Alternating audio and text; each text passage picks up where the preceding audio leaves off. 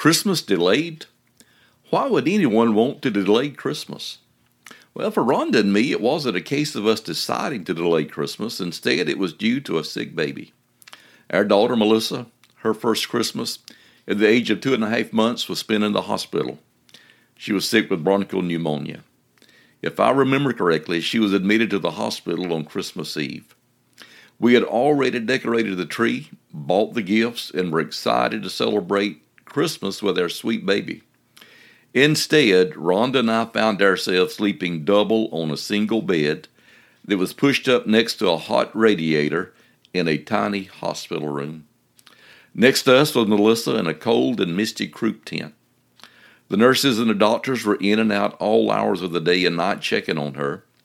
Shots were administered on a regular basis, so many that she ended up with a scar. This definitely was not the first Christmas that we were expecting. Never in our wildest dreams did we anticipate Christmas being delayed. Thankfully, after 2 or 3 nights in the hospital, Melissa was released to go home. And guess what we did when we got home?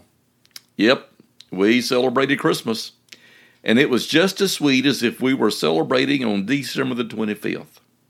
The date nor day mattered. What mattered was that we were together and we were healthy. How many of you have lived through a delayed Christmas? Maybe because someone being in the military, because of someone living a distance away, or because of a sickness with your own family, or maybe even a death that caused you to have to delay Christmas. There are many reasons that Christmas may be delayed in a family, and I imagine that a lot of you have had to endure that. And I'm sure you found out the same as we did, that the date and the day really didn't matter. After all, if we know any history about Christmas, we know that December the 25th was not likely the date that Jesus was born on. Most likely, he was born in the spring while shepherds were in the fields with their sheep. Knowing that helps us to understand that December the 25th is not a magical day. It is an important day in that it helps us to remember to celebrate the birth of our Savior, but it is not magical. This year, 2021, your Christmas may be delayed. COVID is still running around the countryside. People are still getting sick. People are still going to the hospital. And yes, even some people are dying. We don't know what may happen between now and December the 25th that would cause it to be delayed, but it may.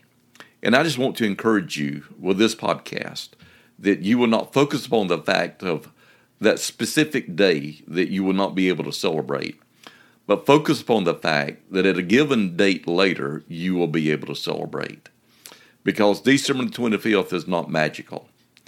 The day that you are able to gather together as a family, and the day you are able to celebrate together, will be just as sweet and just as enjoyable as if it were December the 25th. May you and your family have a great Christmas celebration, whether it's on time or delayed. It really doesn't matter. Listen to Luke chapter 2, verse 8. And there were in the same country shepherds abiding in the field, keeping watch over their flock by night. As they were abiding, as they were in the field, Christ was born. And he was born so that we could enjoy Christmas as well as salvation when the opportunity comes. May God bless you and give you and your family a great Christmas.